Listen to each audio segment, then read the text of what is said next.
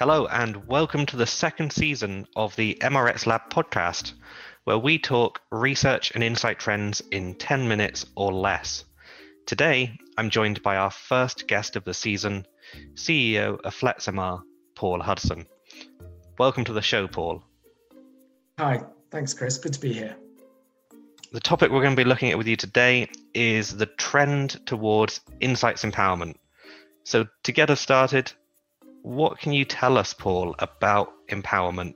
Insights empowerment, for me, is about giving confidence, building confidence in insight teams and organizations to use insights in as many decisions as possible. So we're empowering people with the confidence to collect, interpret, and activate decisions with insight. And that's interesting. So why would you say that insights empowerment is relevant to researchers today? What is it about those things that makes it something we need to be looking at in the current climate? Well, we all know that organizations are under great pressure to be customer-centric, to inform decisions with customer at the heart of that thinking. And building a customer-centric culture isn't without challenge. It's difficult, right? So what we must be doing is thinking about how we empower whole organizations to be confident in using insight if we're going to be truly customer-centric.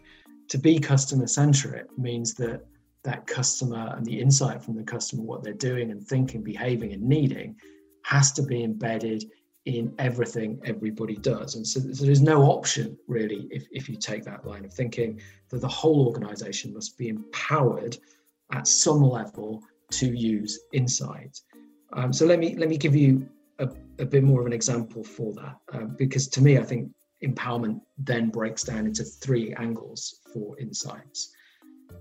We could empower some teams, like the insights team, for example, but it could be other ones in marketing, to empower them to collect insight and data about consumers. But at the same time, we need to empower other people in the organization to be confident in using that data, empowering them to maybe analyze it and find ways of getting insight from the data to speed up their decisions. But there will be other people in the organization that need to be confident in using recommendations, reading reports, taking those insights and activating them in their decisions. And only through that do you influence their decision-making process. But I would argue that everybody, whatever level they are in the organization, everybody in that organization has to fall into one of those three brackets of empowerment if you are truly to have a customer-centric culture. So this is about making it easier to collect data, to analyze the data, but then to also push it through an organization and to expand it outwards. Is that right? Yeah, it's all of those things. I mean, we have to ensure that insight reaches every part of the organization. Otherwise, that reach of the consumer doesn't exist in that culture. But we must also be thinking about how we are influencing the decisions so that decisions aren't just based on gut reaction, but they are based on consumer and insight is influencing them. And under today's budget pressures, I mean, we're all under budget pressures, okay? I mean, that goes without saying. So if budgets are under pressure and budgets aren't increasing, we've got to find new ways to do all of these things. How do you empower the entire organization with all of these things whilst still not increasing budgets? And that's the challenge that then brings us back to the word empowerment. You've got to find new paradigms and new ways to empower that organization to do that in an efficient way. I think that budget pressure issue is certainly something a lot of people are going to be feeling, particularly over the last year as we record this early 2021. That's something that has had a huge impact on the industry. The Bellwether report suggesting that budgets are decreasing sharply in research over other areas of marketing spend. Is empowerment and finding these new paradigms that you talk about something that kind of works within those parameters and those challenges? It is, because again, if you come back to this, it's about how do we have more research or more insight, and we reach more stakeholders and more parts of the business, and we influence more decisions, because only by doing more of all of those three things, better reach, better influence, do we create that customer-centric culture. And we have to do those things in an ever more efficient way.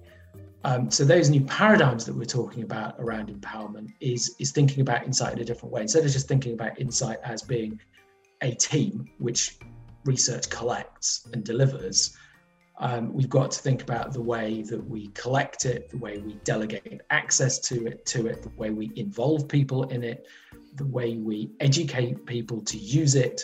So what would you say are some of the things that, I guess, research teams and other parts of the organization can do to be more empowered? So to do those things you talk about of improving efficiency, improving reach, and improving the influence of their activity. Are there some practical steps researchers can take? There are, and as ever, I think when we talk about efficiency, the best way of thinking about it is you only drive efficiency by taking individual processes and looking at those individual processes, finding ways that you improve them. And again, you could do the same with reach and influence. But if we take, say, if you use video interviews, you've taken a research process of talking to a customer and made it more efficient, because I don't have to leave my home or travel or spend extra costs in getting into people's homes. So it's already more efficient. But if I then want to scale that video, I must find other ways to make it efficient. So, for example, we might embed it into a survey and ask consumers for a 3-minute video question. So I can scale and collect more videos faster and more efficient. So again, I've taken video and I've put it into another process and I've made it more efficient. Now, you make that process around video even more efficient if you don't separate them up into separate things. So you don't want a separate process for doing interviews. You don't want a separate process for doing video in surveys. You don't want two separate processes for analysing those two things. So what we have to try and do is centralise those processes, not removing the flexibility. You don't want to remove the ability to do video interviews or videos and surveys, but you want to join them together in one centralised, efficient way. Now, as you centralise those collection processes and make those efficiencies and keep that flexibility, what you also then do is give yourself new opportunities for thinking about how you delegate access to it or delegate use of it. You could mine that data over and over again for different projects, which is more efficient. If somebody asks you a question about it, you could delegate access to one data set and not all of the data sets. You could share results from it more efficiently across the organization in real time, online, to influence decisions. You could combine that data with different data, for example, with quant data from some of the surveys, cross-referencing it. So we have to think about the research processes for the efficiency. We have to think about the ways you access or give access to different people, how it reaches different parts of the organization. Does it reach different parts of the organization through sharing? Or does it reach different parts of the organization by delegating access? What kind of controls and oversight do you want to educate people to make them, empower them and give them more confidence in using those insights and that data? And how do we influence them and how do we change their decisions by these processes? So that, I think, if you take video there, I've tried to take it through and show how you take step changes to improve the efficiency of those processes. And then you think about the ways you use video to reach different parts of the organization and change your processes there. And also video itself might actually influence decisions more because it is an emotive form of feedback from a customer. So you'd have to do that in lots of different areas. If you weren't interested in video, you'd apply the same thinking, but to a different form format of data. We're just about to reach the 10-minute mark. So before we wrap up, is there one key takeaway about Insights Empowerment you'd like to leave our listeners with about what its impact on the industry and our operations might be? I think my key point would be to embrace new paradigms and models for giving confidence to your organization to collect, analyze, and use insight. Giving confidence.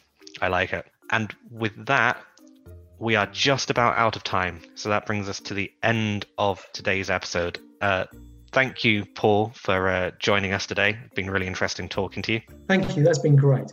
And thank you to our listeners for tuning in. We'll be back in a few weeks with our next episode, Cutting the Red Tape, How to Make Research Happen. We're going to have a great discussion on what it takes to get new projects off the ground in today's complex commercial environments.